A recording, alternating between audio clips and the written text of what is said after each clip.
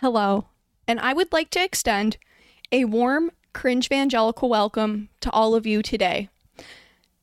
I was online looking up one of my favorite Christian cringe activities, and that is Christians hating on Dungeons and Dragons, which is so confusing because Christians fucking love a good dungeon, the whole Spanish Inquisition. I mean, no one expects it, and no one wants it to ever happen again. Anyway, they also love dragons because God made dragons because they're real. I saw one at the zoo last week, so I, to this day, don't understand their hatred, but it's coming back. So the beautiful days of trendy Stranger Things, of the Dungeons and Dragons movies, which is not Christian because there is a character apparently with humongous breasts.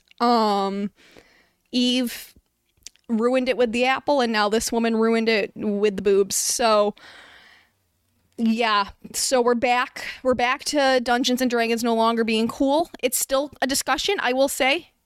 Evangelicals have come a very long way, but they're still, I mean, QAnon is raging, and let's get started with this beautiful, beautiful letter to the editor from Montana. This is from the Bitterroot Star, which is a very cool name, by the way, and they have a really beautiful logo. It's all very nice. It's out of Montana, and this is a letter to the editor. Dear Bitterroot Star, I'm writing about the North Valley Public Library's notification of role-playing games in person or online for teenagers 13 to 18 years. The Dungeons & Dragons game being offered is a dangerous occult game, which has satanic rituals and sexual and violence. I'm reading it how it's written. That was bad grammar, but we'll continue. Included in its instructions.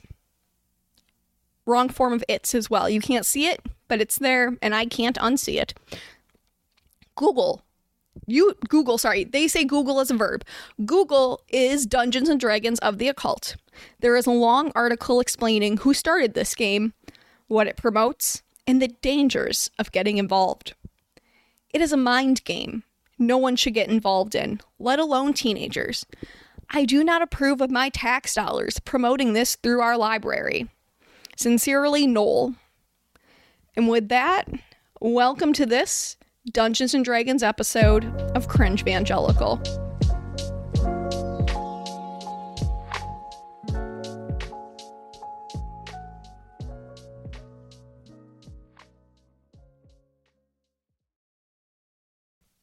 Okay, now this story is very special to me because I was there for this story. Well, part of it.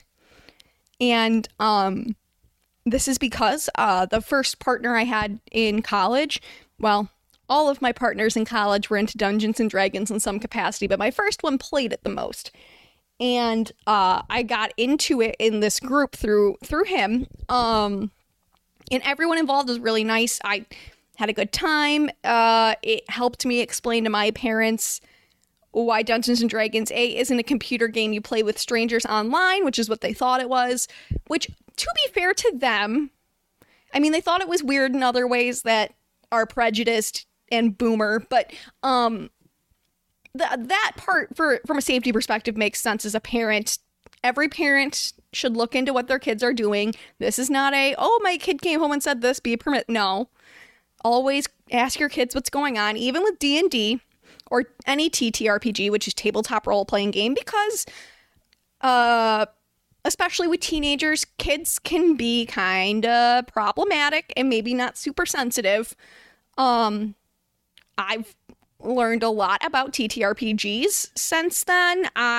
There's a local store in Buffalo where I live called Gathering Game that I go to sometimes, not because I particularly play a lot of TTRPGs, really because the owner is just super trans and queer friendly and has like really cool events in a lot of different ways. So I'm much more familiar with it now. I do have a couple TTRPG books. I follow some companies just because I think it is artistic and cool. I just don't have the time for it.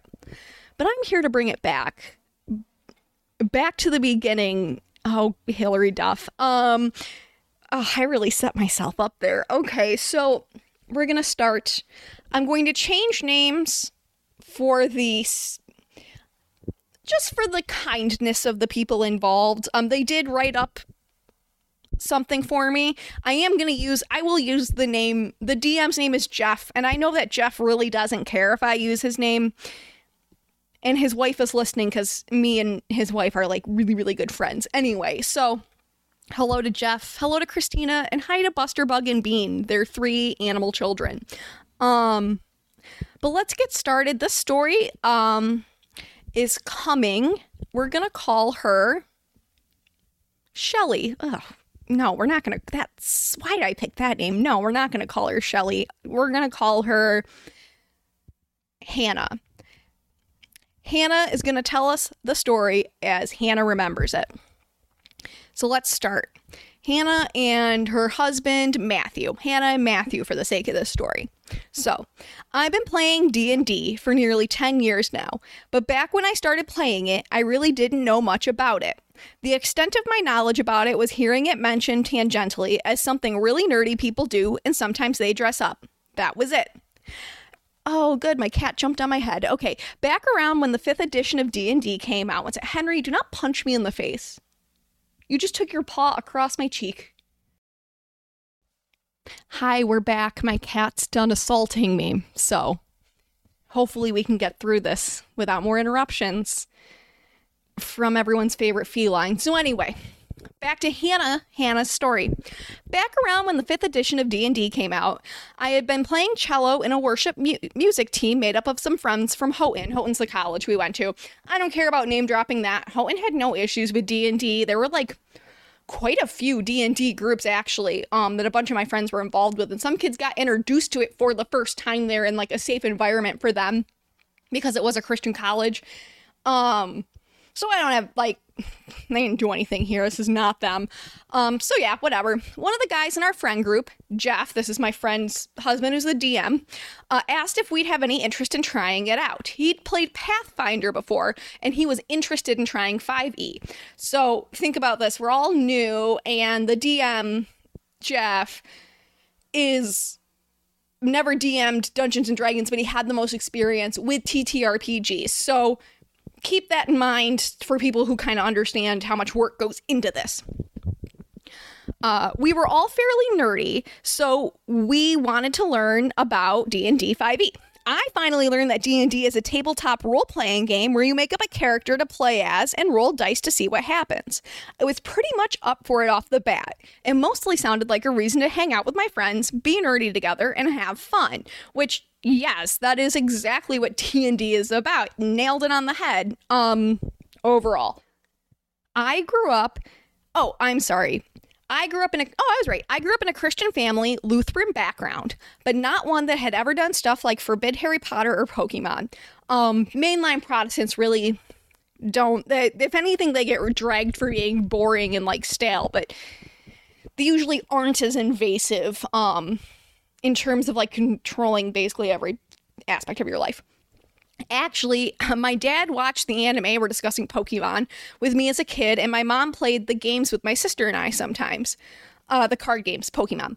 All of us read the Harry Potter books at some point, parents included, so I don't think it even crossed my mind to ask my parents if they're okay with me doing something like pick up this new game with friends. I'd like to point out, and I get like when you're still like 19, 20, you still like go to your parents, but like, we were all adults, so why would we, I mean, I did it too. Like, some of this is just like, there's weird boundary issues with evangelicals sometimes. This is not to say like, it's always good to get advice from your parents and run things by them if you have that kind of relationship, but just pointing that out.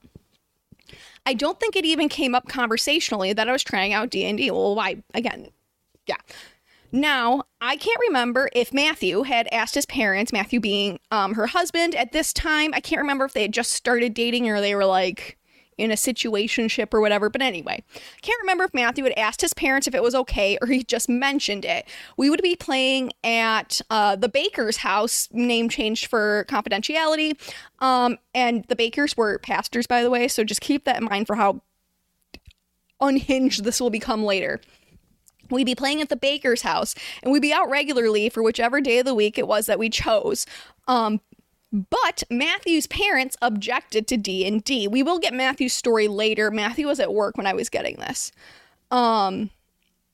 Somehow, to get around that, we told them that it won't be Dungeons and Dragons. We're gonna make up our own role-playing game called Christians and Catacombs, and there won't even be magic or demons, and multiple gods won't be real. It'll be set in this future society where the magic is actually just really advanced tech, and people forgot what stuff like comic books were, so when they found ancient Marvel comics, they thought it was deities people used to worship.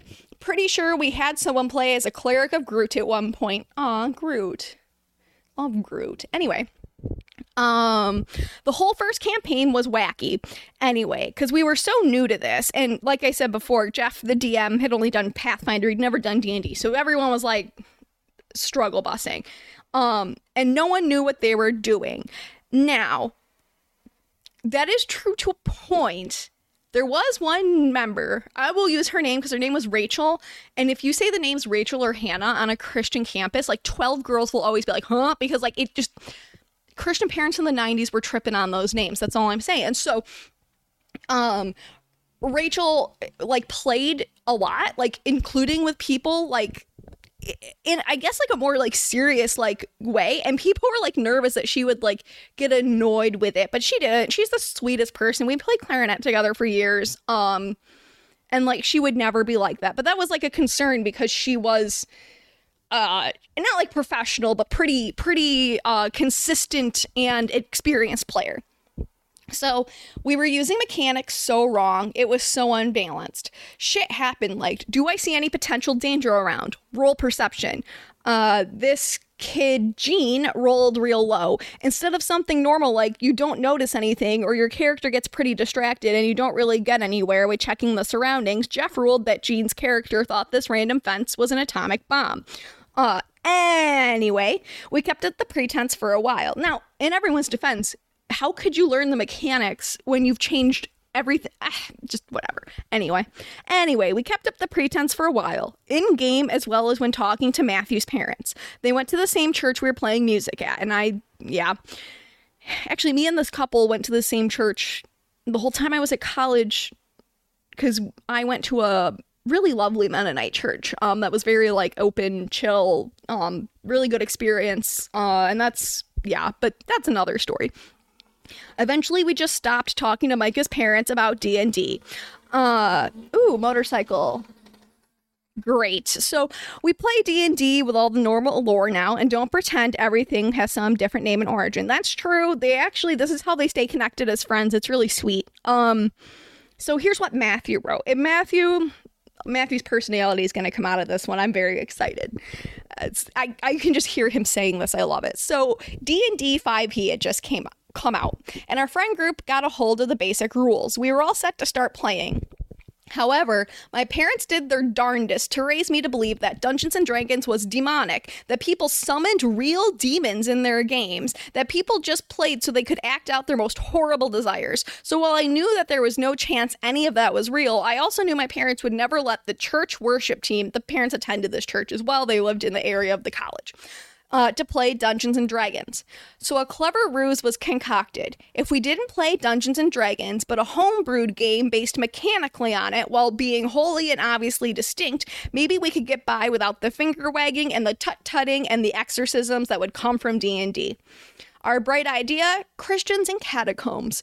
We'd pray before each game. We'd create our own world with religious texts based off of Marvel comic book instead of heathen deities we'd steer clear of, which I find very funny because that's like also sacrilegious, but it just shows how silly and it's all about the words you're using. Anyway, anything with a hint of dungeon, and the only dragons would be Job's Leviathan. It's so bad it's funny to look back on. Like, it's a minor miracle we're still into D&D after that, which is true. They're all very into like just TTRPGs in general. I think some of them have moved to Warhammer. Matthew's message continued. In the end, my parents visited the youth pastor's house, this is the Bakers, without telling me, and had a very serious conversation about how they believed it was unbecoming of a hopeful pastor to play a TTRPG, and called into question his dedication to his faith. Fucking assholes. And what example he was setting for the younger generation. They didn't ever confront me to my memory, so maybe they'd already written off what impact I might have on growing little Christian soldiers. Ha ha ha, shared traumatic experience, but it's really all about the camaraderie. So that's the story. And like I said, I was there, and I'm going to tell you like my perspective. When I learned about this, I was just told that I would be going to D&D, and that was already like, whoa, for me, because no one in my high school did it. There are two things that I was never really exposed to realistically, and that was like legitimate anime, like an anime for anime's sake. Like everyone did like Yu-Gi-Oh and Pokemon more for the cards, but I'm talking like the real shit. And then that's real anime, but I mean like the Cowboy Bebop and Neon Genesis and My Hero, like the bigger names that are kind of easier to get access to now. As well as D&D. Like no one did it. It was not a thing. I grew up in a very rural area, more cows than people. I do love cows, so I'm not mad about that. But I didn't grow up with it. And like I said, my parents thought it was like a computer game. Now, people that I grew up with do D&D. Or actually, I should say TTRPGs. Very few people I know actually do D&D. And I know people that are kind of ticked off about the Wizard. It's like the Coast of Wizards or Wizards of the Coast that bought it. Anyway. But I had never... So I was like thinking it was called D&D. And so then my partner at the time was like, no, we have to call it Christians and Catacombs. It's C&C. And I was like, no way, like no. And I got added to a secret Facebook group called C&C. Now I was really annoying in the first game because I didn't understand, like I understood the role-playing aspect. I didn't understand the mechanic in terms of like you roll your dice, you have to kind of go where the DM says. So I was like interjecting myself even though I didn't have a character, and that's annoying. Anyone who plays D&D right now is like, oh my god, yeah, no, I was annoying. I own it. I'm humble enough to say it. But yeah, that's what happened. That's my end of the story. I do have... Now, there's going to be more than one D&D conversation on this podcast, because let me tell you, the lore is deep. I found so much good stuff. There's a mix now of people who use D&D as a way to bring kids into church. Now, I really don't have a problem. For example, like I've seen some things where it's like a youth pastor just holds like a public D&D at his church, but it's just regular D&D. There's nothing Christian about it. It's just the space is free. There's an adult kind of guiding so kids kids stay sensitive to each other's hurts and, don't make problematic lines, maybe, steer them in good directions. Because D&D, it's easy to be problematic and racist. But there is also now like these like Bible study Devo versions where they'll like change things so that like Jesus is in the game. And through that I actually found, and some people maybe have heard of this, I know everyone knows about the infamous Chick Track. Fundy Fridays has already done a really good video on that, and they actually unearthed the movie someone made about the Chick Track for Dungeons and Dragons. I highly recommend just going to see that. I'm not comfortable reading that because the twist is really dark, and it's actually based on a real story, which I found out later from Jeff, actually, the DM from this story, because, well, this is embarrassing. He was telling me about his D&D character, but I didn't pick up on it, and I thought he was talking about a new friend, and I was like, curious how his new friend had all these powers, and then he was like, oh, it's my anyway. Oh god. Anyway, so that happened, but yeah, so like I'm not gonna do that, but I do want to talk about Dragon Raid, which is a Christian D&D based on very, very loosely on every Christian's two favorite fantasy authors that I shouldn't say Christian, every evangelical's two favorite authors who are Anglican and not at all evangelical, but they've been co-opted hardcore, and that's Tolkien and Lewis. It's really heavy based on Narnia more than anything. I think it's not the Lord of the Rings. What's the other book he wrote? Whatever. Tolkien wrote something else. They're based on that. Anyway, so I'm going to talk about that. I'm not sure how familiar people are with that, but I thought it was interesting. If a religious group... Hear me out. If a religious group, for their own purposes, wants to make their own game, Bible-y, whatever, when you make it to try and force everyone to be Christian and to like replace Dungeons and Dragons, which is a lot of the times the motive is to just full out replace it, that's when I have a problem. Having an option is fine. Having it be the only option is not. And I found a really funny review of the new movie. I think we're going to close out with that because that's where I got the discussion of, and I quote, sexual cleavage. And yeah, so it's going to be great. So yeah, stick around to listen.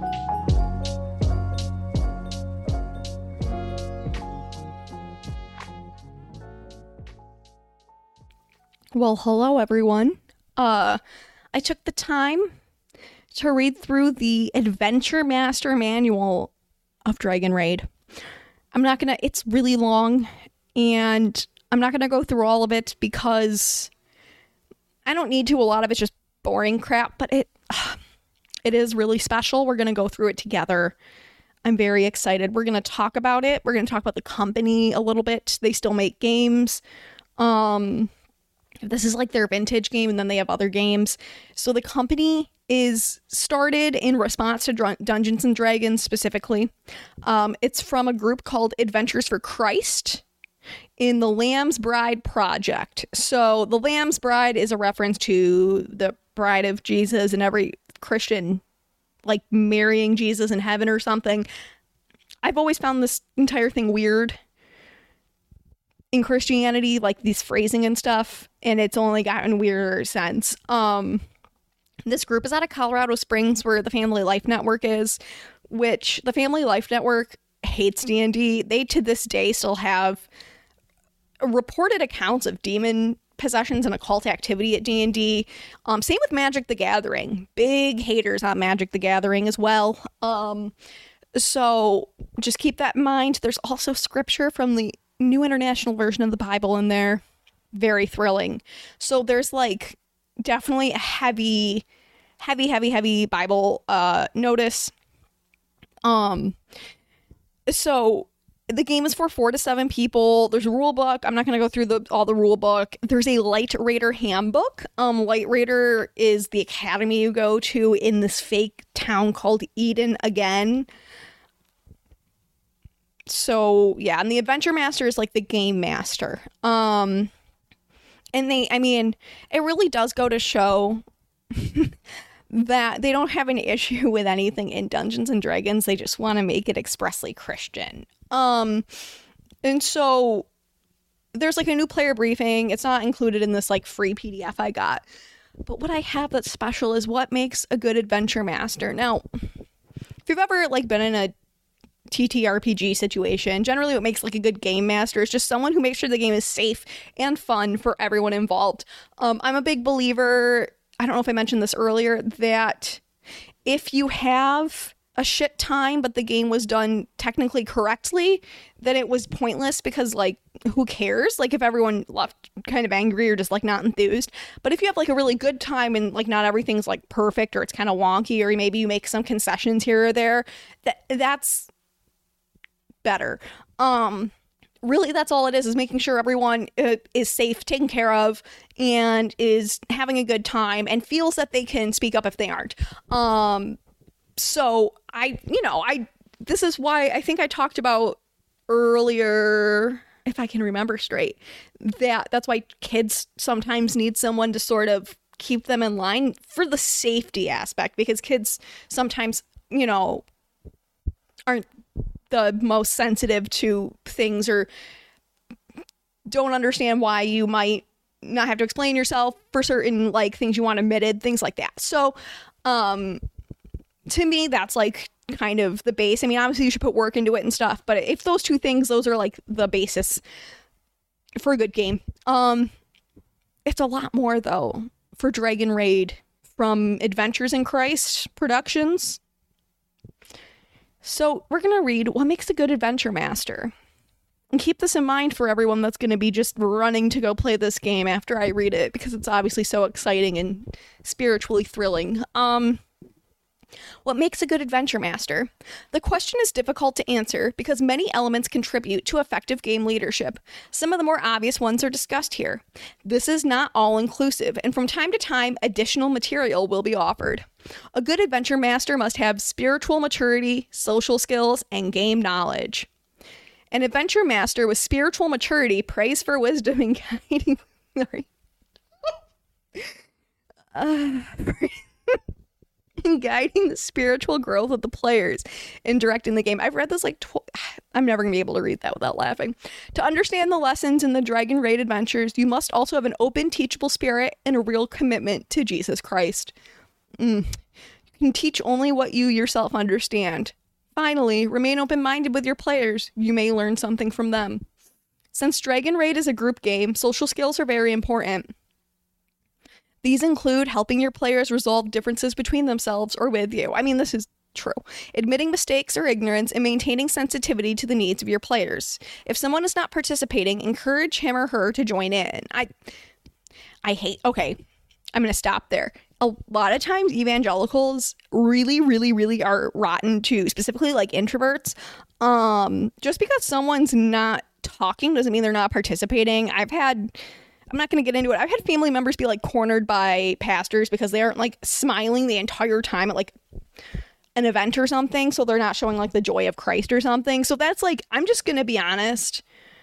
That's how I feel about that line in the context that this is written in that context. So it's not, if someone just isn't feeling it, that is, you just said be sensitive and then said, but if someone's like not really into it, just get them in. Like, encouraging doesn't have to be a call out. I don't know. There's certain like little phrases that like if you didn't grow up this way, you're like, oh, whatever. But like, I know what you're getting at, because there's always like, why aren't you joining in? Are you really a Christian? Are you really committed? Like, that's always a thing. Anyhow, should someone dominate the play to the detriment of others, deal firmly but gently with the situation so that all may enjoy the game. Yeah, that's fair. There is one very important point to remember. Allow the players to struggle with problems such as rescue or conversion. Oh yeah, I forgot about that. They convert people in the story. It's so good. Do not intervene unless the player becomes frustrated. Struggle is necessary for the Christian in meeting life's problems. This is such a thrill. I love this so much. Wow. Okay. Then there are game skills. These are vital, for if the game is not run properly, no benefit will result either for the adventure master or for the players. I'd also like to point out, like, they're putting a lot of heaviness in this because, like, your spiritual health is on the line here with this game, guys. And converting your friends. Crazy. First and most basic is a thorough understanding of the rules. This means that you must take the time to study them, and you must understand them well enough to explain them to other people. Fortunately, this is not as hard as it may sound. Second, you must be able to use your imagination. This, too, is a critical point and is closely linked with the final item, role-playing. I think it's funny they say use imagination when most Christians can't even have a personality because you have to, like, deny your flesh or some wild thing. I have friends who literally say, like, I didn't know what my personality was until I left evangelical, like, fundamentalism, because you're so cornered into, like, what you're supposed to fit into. I think about that a lot. Anyway. Role-playing means adopting the personalities of all the non-player characters in the game. Anything not run by a player must by default be run by you, whether it be a dark creature, a dragon, or dragon slave, or another light raider. Again, this is not as difficult as it may seem at first. Nearly everyone role-plays unconsciously. Think how you tell a story or a joke. Don't you assume the persona of the characters to an extent? Simply build up this ability and don't worry too much about it at first. As you play more, your role-playing will become easier. Besides, it's fun. I like how they described what acting is there. Thanks, Dragon Raider. I didn't know that. I'm so excited. So what this one is specifically is Adventure at the Castle of the Falls. And here's a little tale. Here, we're going to learn. We're all going to grow spiritually today, guys. So get really excited. I'm excited for you. I'm excited to bring this to you. Following is a short solo adventure called The Adventure at the Castle of the Falls. Reading it according to the directions should increase your familiarity with the rules. You may also wish to give it to ambitious players to help them grasp the basic rules. Introduction. Oh yeah. Sorry, this is even though I've read it, I gotta gear up so I don't giggle or screech. I've actually had to re-record this episode a bunch of times because of me corrupting my own audio with my own neurodivergence. Anyway, the Overlord has sent you on a mission to the Castle of the Falls in the Heinous Heights region of the Western Peaks. You do not know what the nature of the mission is, only that he wants you there. Judging from past experience, you assume that your goal will be made known to you at some point in the raid. So trusting in the Overlord, you have set out from Shepherd's Dell in the liberated land and traveled to the western vale of the Passage Lakes, where you stepped into the waters of Falcon Head Lake. Can I just say, these names are so unimaginative and uncreative. Like, God, anyway. Instantly, you were transported to the rocky outcropping of Heinous Heights. You stepped out of the hollow tree, ready to obey the Overlord's will. He has still not told you the goal of this raid. You walk steadily toward the castle, knowing the Overlord will instruct you when you really need to know.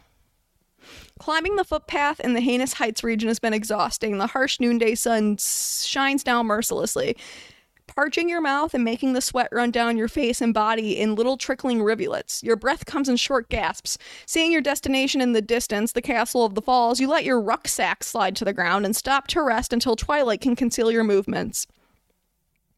The precariously sited castle is not well guarded, but you do not wish to take unnecessary risks. The defenders will undoubtedly be more experienced than you. As you wait for darkness, your mind retraces the experiences of the past years at the Light Raider Academy in Dayspring Highlands. What a privilege it was to attend, but how difficult too, learning personal strengths and abilities, struggling to master a few powerful word runes, testing your survival skills, and fitting yourself with spiritual armor. Fortunately, you already knew how to use the bow and arrow as well as the two-edged dagger before entering the academy. You ponder over character strengths. You studied these strengths. Love, the ability to be selfless and do things that risk your own well-being. Joy, the ability to be content in all situations. That's so coded. Sure, that's the definition of joy, to be content in all situations. Because the Almighty is at work in them. Oh yeah, the Almighty is what they call God in this game, capital A. Peace, the ability to be calm because you know the Almighty is with you. Patience, the ability to be steadfast under difficult circumstances. Kindness, goodness, faithfulness is the ability to be too loyal to the Overlord and be dependable. So the Overlord and the Almighty are both like Trinity, whatever, yeah. Gentleness, self-control. Note that these 9 character strengths are the fruit of the Spirit found in Galatians 5:22 through 23. The definitions used in Dragon Raid approximate the biblical meanings of the terms. In the Dragon Raid Adventure Learning System, you discover how well you did at Light Raider Academy by rolling the star lot, the 10-sided crystal. Crystal? Is that a crystal? Does it come with tarot cards too, Dragon Raid? Sorry, just Christians don't like crystals, even though they're objectively just real, whatever. Anyway, that comes with your game. You will need to roll it 9 times, once for each of the 9 character strengths, beginning with love and going in order to self-control. Write these 9 numbers on your character sheet and keep it for this and future adventures. Note that the 0 on the start lot means 10, not 0. After you have rolled number values from the character strengths, add them to all together and divide them by 2. And then it just goes into what you're going to do. So you know you're going to be put to the test in the castles of the falls this very night.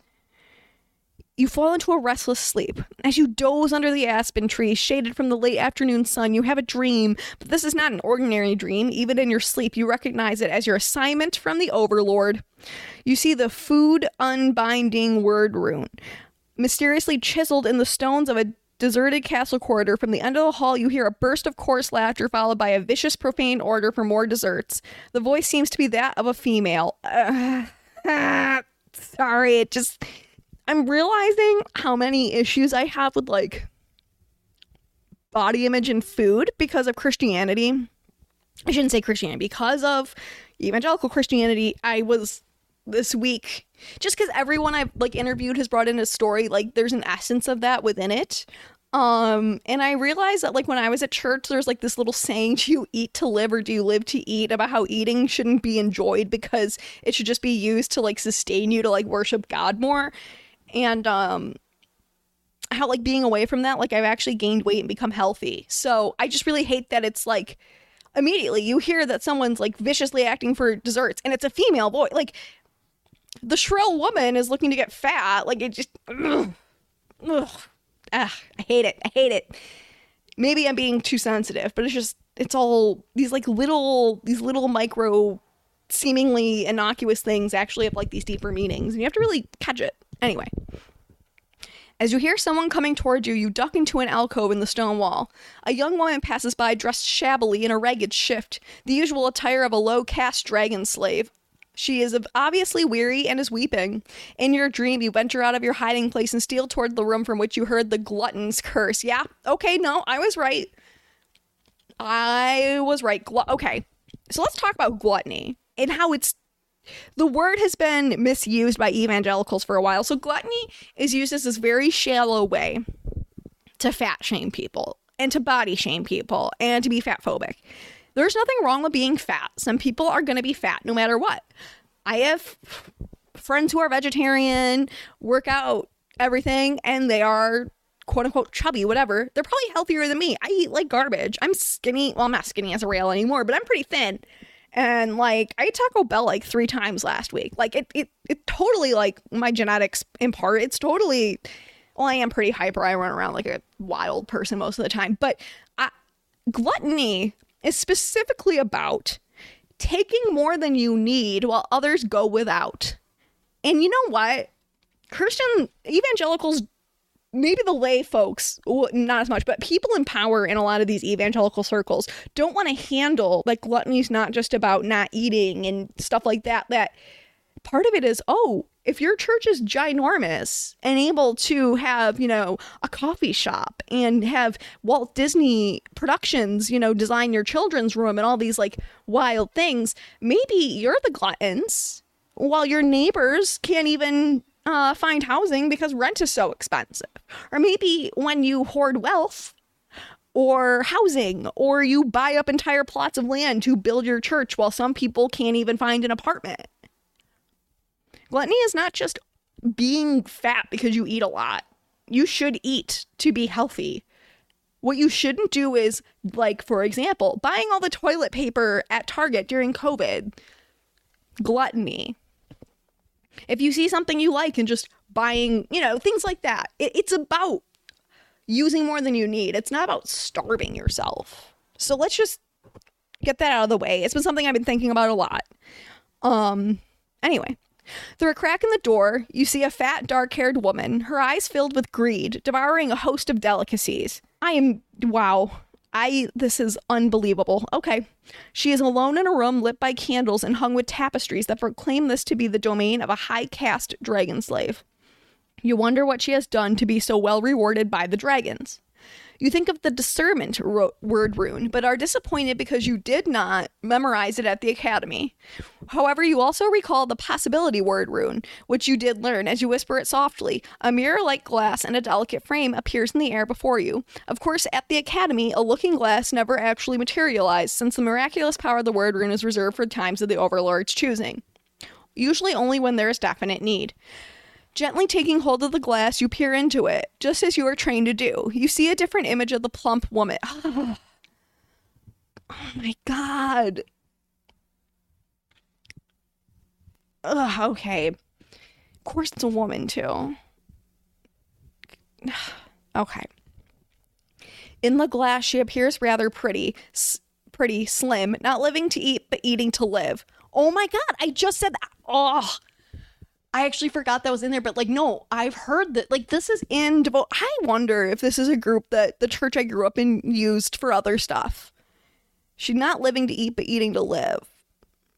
She has a torn page of the sacred scrolls in her hand. She will respond to the call, which must be like the call of Christ in this game. Instantly, the glass disappears. She is again her greedy self. So, okay, here's another thing. I mentioned earlier, like, the denying yourself of flesh and all that kind of stuff in Christianity.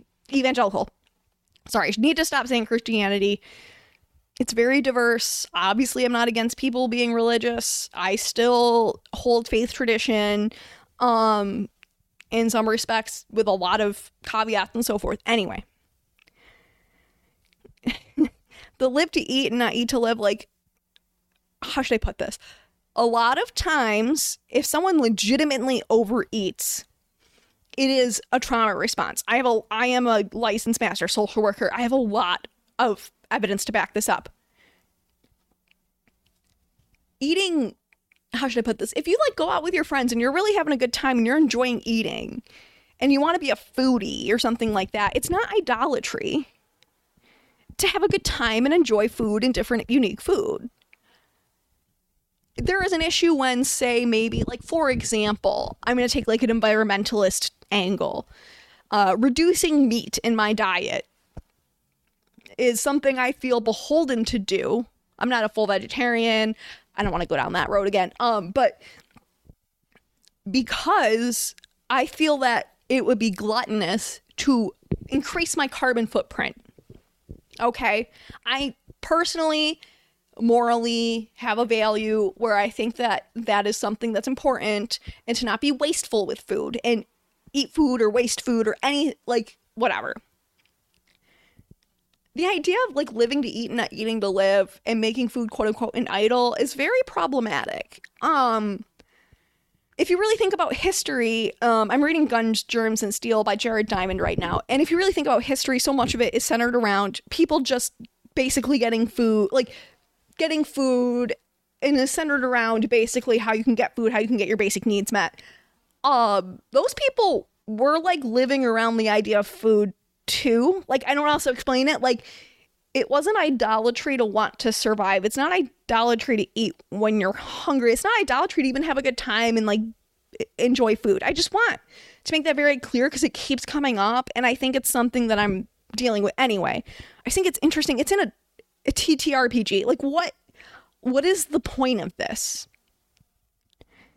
Decadence isn't just overeating, and that's so shallow and narrow-minded. And I'm not gonna call, yeah, I'm done here. But anyway, that's my little rant.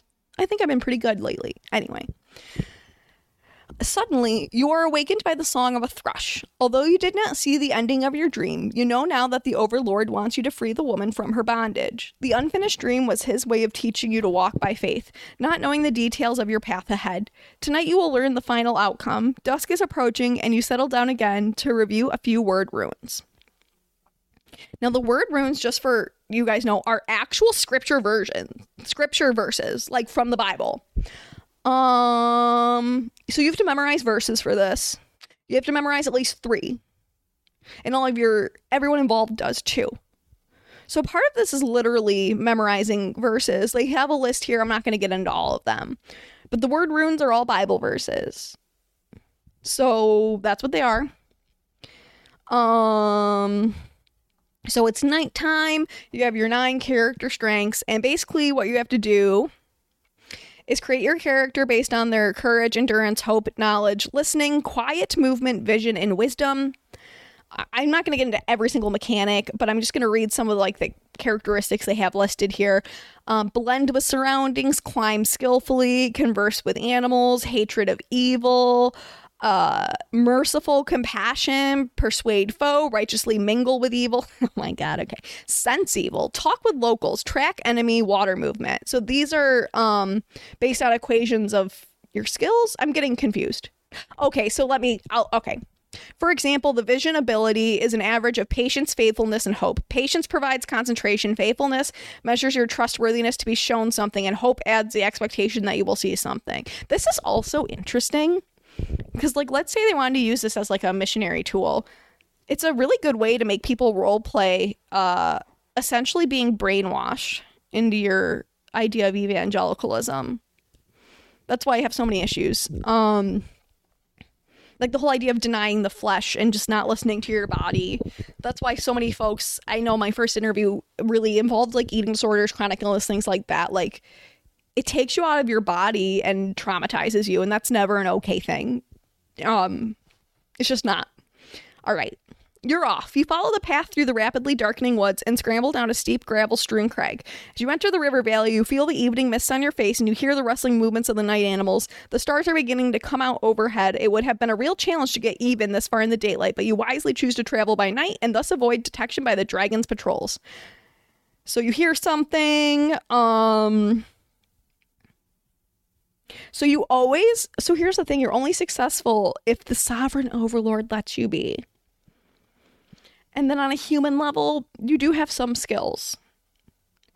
So yeah, that's like kind of the overview. I'm not going to go through the entire game, but I wanted to give an overview of Dragon Raid. I might read more later. I mean, this is just like the overall idea, you know. Because now it's just getting into nitty-gritty stuff that's kind of boring. You will fight battles, you'll fight dragons. You know, I kind of wanted to get more into like the character stuff. I'm trying to get to that point. Ooh, here we go. So we're going to talk about what the Adventure Master guides you in. They're a storyteller and an actor, and they give needed facts, create environments, and moods. All these combine to give them the surrounding world to the players. They teach you how to be more interesting when you talk. I'm more interested. So they have you as the rule master. I mean, this is common game master stuff. I don't need to read this. The thing that I think is the funniest is scriptural knowledge is part of being responsible. So a basic part of the learning system is the extensive use of the Bible. The Adventure Master, or the AM, which every time I read that I just think it's the morning, is responsible for making sure that the word runes are said correctly, and in some cases for determining the results. It is important for the AM. So if you don't have your Bible verses memorized, you like get wrecked, I guess. It's important for the AM to have a good working knowledge of the Bible. In game situations arise wherein you feel that a certain scripture would be appropriate. Feel free to incorporate it into the game. If you use another version of the Bible, you can change references. Well, yeah.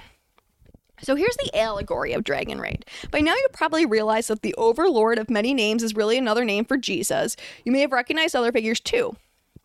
Why not use Jesus instead of Overlord? This brings us to the definition of allegory. They really made this with homeschoolers in mind who don't know stuff. All right. Sorry, that was mean to homeschool. Some homeschoolers learn, but the homeschoolers who use specifically Sunlight, S-O-N, Sunlight, and was it Tribeca, some of these, they don't know stuff, especially the women, because this is a big case that's becoming legal where homeschoolers are coming out and being like, hey, like when I was like in 8th grade as a woman, my mom stopped teaching me and just made me like do stuff around the house because I'm just gonna be a wife anyway. Or like there's entire legal teams for homeschool parents pro bono in some of the southern states for kids who just go and evangelize all day instead of school. People have seen, like, a lot of this came up when the Duggars and stuff were on TV, the Duggars, the Plaths, the Bates, and they saw these kids were learning like completely inaccurate stuff. So I'm not surprised some of this is in there because some of the audience it's aimed at are kids that were homeschooled more to just become like Christian soldiers rather than to learn. And that's not to say that everyone who homeschools, that's why I'm clarifying, does this. I'm just putting out there.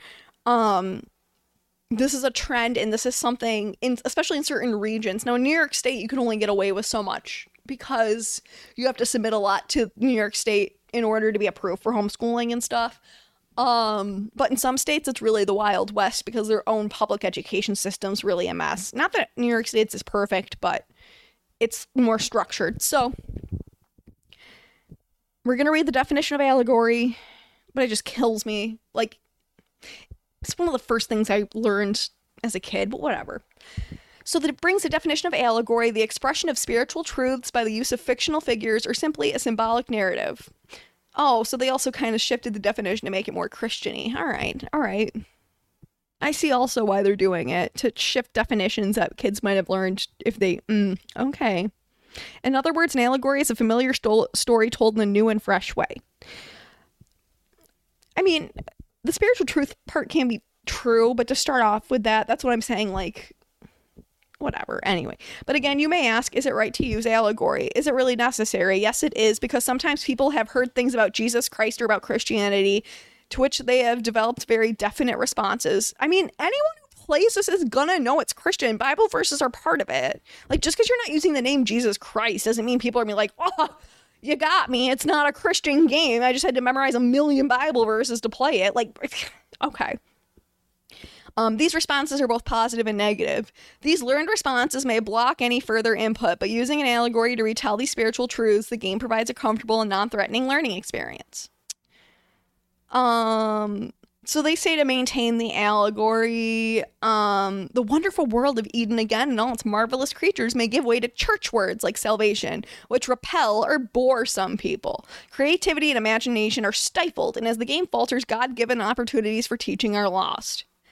I don't, that's like encouraging doublespeak. Although, I guess you could argue, like, how is this different than, like, anything C.S. Lewis does? But I don't know. I might be reacting strongly. Anyway. During later discussion times, you discuss after, I understand. It is always perfect in order to return to real-life terminology. The players may wish to discuss specific problems in their spiritual walk as they apply new insights and gained during adventure stimulation. Discipleship at the Dragon Raid game. So, how to make a battle exciting. How to keep suspense high. Some of this is like how to organize a group. Like, okay. Interessante, I guess. How to move dark creatures. Record keeping. This is all boring.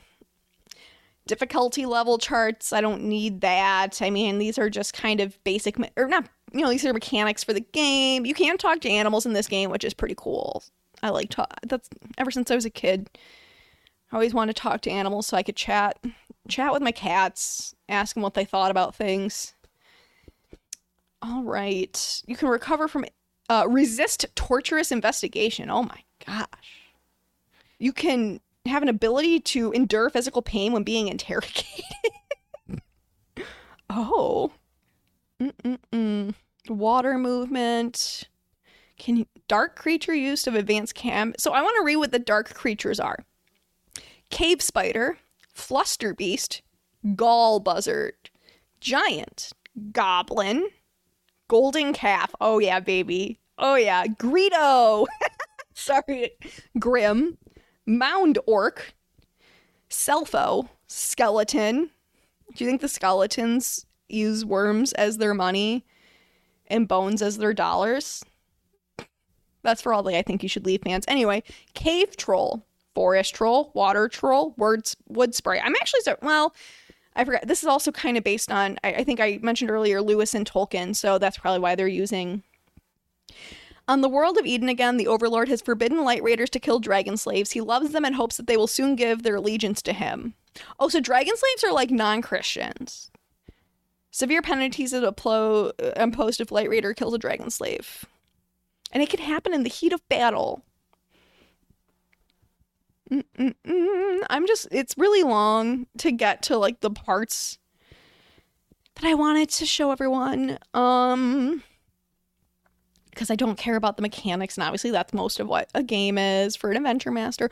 Battle prayer. Yes, I wanted to get here. So battle prayer, which if you've been listening to my Hogwarts School of Prayers and Miracles read through,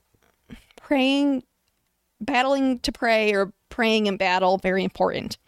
In extreme emergencies, the Overlord of many names permits a special form of communication between himself and members of the Light Raider party. This is known as battle prayer. Battle prayer is effective only at the time of the Overlord's choosing, but this should not prevent players from trying it. Text God, see if he'll text back. Now it's just like, if you want to leave the game, I want to read. They have people problems, when someone, these are just like how to handle if someone's dominating. I want to read when the player does not want to participate. Once in a while, you may have a player who does not seem to get into the spirit of adventure learning. He may be quiet and shy, but may still be enjoying the game. Never force someone to act in a way he's not made to act. This will only result in embarrassment and frustration for you. Nevertheless, you can encourage him by saying that his involvement is needed by the raid party. Or you could privately check in and make sure everything's okay. I don't know, like some of this is like they're teaching people how to like interact as humans. When players argue, when players are disruptive. Part of a Christian leader's responsibility involves disciplining those who need it. Whoa! Dude, yes! Yes, discipline. Yes. Woo. Wow, there you go. However, these suggestions are to be used only when a player is deliberately being disruptive, not when he is merely role-playing or acting out a sin enchantment to create division and diversion. Usually public humiliation in front of a group of friends is sufficient. Sorry, so they're telling you to public humiliate to help keep such a player in line. Dismissal should be considered only after all other options have been tried. You might ask other players for their suggestions. So publicly humiliate them and talk about them behind their back. Awesome. That'll work. Good job. I mean, this is evangelical, so yeah, that's pretty much how they run things. How to prevent the overuse of easy spiritual solutions. These are the spiritual problems section. Sometimes players try to surmount the difficulties of Dragon Raid by praying to the Overlord or rebuking dark creatures in his name. Sorry, I hadn't read the summary with the part about public humiliation. That really got me. That was good. That was real good. Anyway, they seem to subscribe to the mistaken belief that if you pray about anything, God is required to obey you as though he were the servant and you the master. But many times God says no to our prayers. There are, of course, many reasons for this, most of them probably unknown to us. It may be because we are asking for easy deliverance from hard things that we have been sent into our lives so we might grow in the likeness of Jesus Christ. The same is true of rebuking evil. Often it is God's will for us to wage an active battle against it rather than simply to escape it. God wants us to be strong Christians, so he does not always grant our requests for miraculous deliverances, nor does he always grant us power to rebuke evil in his name. This is why it's generally not a good idea to use prayer or rebukes to solve problems that the Adventure of Guidebook clearly indicates are to be handled by the player's own resources. Oh, and then it says not to treat people as acts of magic. They have to endure difficulties because Overlord is not a magician. He is God. Nice. So if it's just something that's too much for them to get through, you can permit prayer or rebukes, but in such a way that directs the player back to the adventure. You must see that they go through the adventure learning simulation so that they can learn more about God. Whoa, this is so manipulative. When easy spiritual solutions are being suggested, avoid giving the players a lecture. It's like needlessly hurting people. A friendly explanation of the preceding material will probably suffice. Do remember that it is the Holy Spirit who convicts, though he may use you as a tool toward this end. Let him work in their lives while you give them a gentle explanation. Try to avoid making the players defensive. If a player cheats, hand out penalties. Cheating's always wrong, so when the master becomes confused, sometimes you may lose your spiritual way in the game. Oh, you know what? I don't think I have the strength to, when players try to leave the written narrative. This seems like the most unfun game because it's constantly like, stay in line. I have to teach you about God now. Like, okay. This is how to develop team spirit. Jesus Christ formed a group of disciples whom he instructed to work as a team, for he knew that there was great strength in a group. Thank you. I needed that reminder today, Dragon Raid Adventure in Christ game. And then you can self-evaluate. How did the game go? Did they enjoy themselves? Did I enjoy myself? Did I teach them about God today? Oh my, enhancing spiritual impact. Yes. The Great Rescue Word Runes are used for rescuing the once born from the dragons and helping them become members of the twice born, so born again Christian. They are found in the section entitled Eternal Battle and Great Rescue Word Runes and the Light Raider Handbook. Dragon Slave Arguments. I am too great a sinner. I have been following the dragons too long, and I have done many terrible things. You will read them, and then they list verses. I will have to stop doing wicked things and become a better person before I can become a member of the Twiceborn. There's some verses from Matthew and Luke.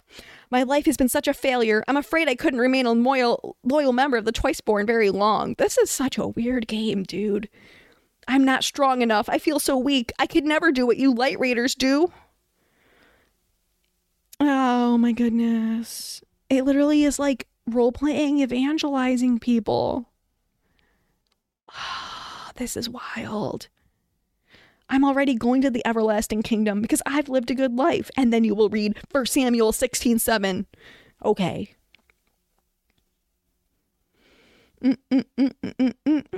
This is so wild. Okay. Increasing excitement and fun. Marching orders for players. Better character identification. More surprise and suspense. More mystery and sin enchantment battle. Oh my goodness. I love this. This is just so okay. If you grew up mega Christian, you know about like the armor of God. You get to wear like the belt of truth, the best breastplate of righteousness, and all that stuff in this game. Oh yeah, baby. Make it godly, make it militaristic. Oh my goodness, this is such a thrilling game. At first I thought maybe it'd be funny to play, but now that I've like read through it, it seems very not funny to play. It seems like it will just be very annoying and very unfun. Great Rescue Word Rune specifically is like evangelizing dragon slaves. I'm not going to read them. They're just Bible verse after Bible verse. It's really a scripture memorization game. That's my issue. So that's Dragon Raid. I hope you enjoyed it. I said I was going to read, to finish out on a little silly note, this moral rating of the Dungeons & Dragons Honor Among Thieves movie. It's new, so I wanted to do it while it's hot. Its moral rating is extremely offensive. Let's read why. So, Holga, by the way, gets dragged in this, if you've seen the movie. So, this is why it's offensive, because it is about magic and magicians, enchantments, and they ask in all caps, what does the Bible say about sorcery? This person does say that Chris Pine brought everything out, but let's read. So, sorry, I shifted kind of quickly. We're done with Dragon Raid. I don't have the mental health to keep going with Dragon Raid. I didn't want to read the mechanics. That's just boring. But I did want to read the content of concern. So we started with a nice letter to the editor. We're going to end with content of concern in this movie. The content of concern is this. The primary antagonist is the Red Wizard Sophina. She is essentially a witch who uses blood magic, dark powers, insidious spells, and especially necromancy. This is concerning material that is central to the Red Wizard's character and entire demeanor. They resurrect the dead with a spell and a relic. Dark imagery is present throughout this film. And this is what it says. And then they have links to what it says about witches in the Bible, witchcraft attachments. There is also swearing, and it adds nothing to the plot and actually comes off really forced. There's also stealing, lying, drinking, and gambling. Every notion of a higher power in this film comes back to spells, magic, and power. We are Christians, and we're warned to stay away. Then they give us a good old verse from Leviticus and Revelation. Occult. So it breaks it down. Occult levels. Extreme. Violence. Very heavy. And then they list every violent thing that happens. Wokeism. Heavy. Vulgar, crude language. Moderately heavy. They list every single swear. It's giving the end of the Magnus Archives. Somebody sent like every swear in the entire series. That's what it's giving. It's literally what it's giving. Profane language. Moderate. So, okay, sorry, to explain. Vulgar, crude language are specifically the S words. Prick, bollocks, son of a bitch, bastards, and bloody. So, and then profane language specifically is, oh God, damn, and hell. Drugs and alcohol, moderate. Sex, moderate. There is one marital kiss. A man attempts to take advantage of a woman sexually. Innuendo, suggestive remarks, nudity, cleavage, repeated. Sorry. And bathing, not graphic. So, the person who rated this, is 31. So, a 31-year-old actually wrote wokeism heavy in a review. Wow. So that's why Christians don't like it. I also found, another Christian review, and it has sexual elements, and it says Holga wears cleavage-bearing outfits at times. Edgin shares a kiss with his wife. These people are acting like this husband kissing his wife made this theater like Cum Shot City. I mean, I don't... Okay. Like, and I also went to the store today and I saw someone kiss their wife. Like, it happens. I don't know. But this is just one of many episodes I will do on Dungeons and Dragons and Christianity. So thanks for listening, and I'll see you next week with our History of Halloween special. Thanks again.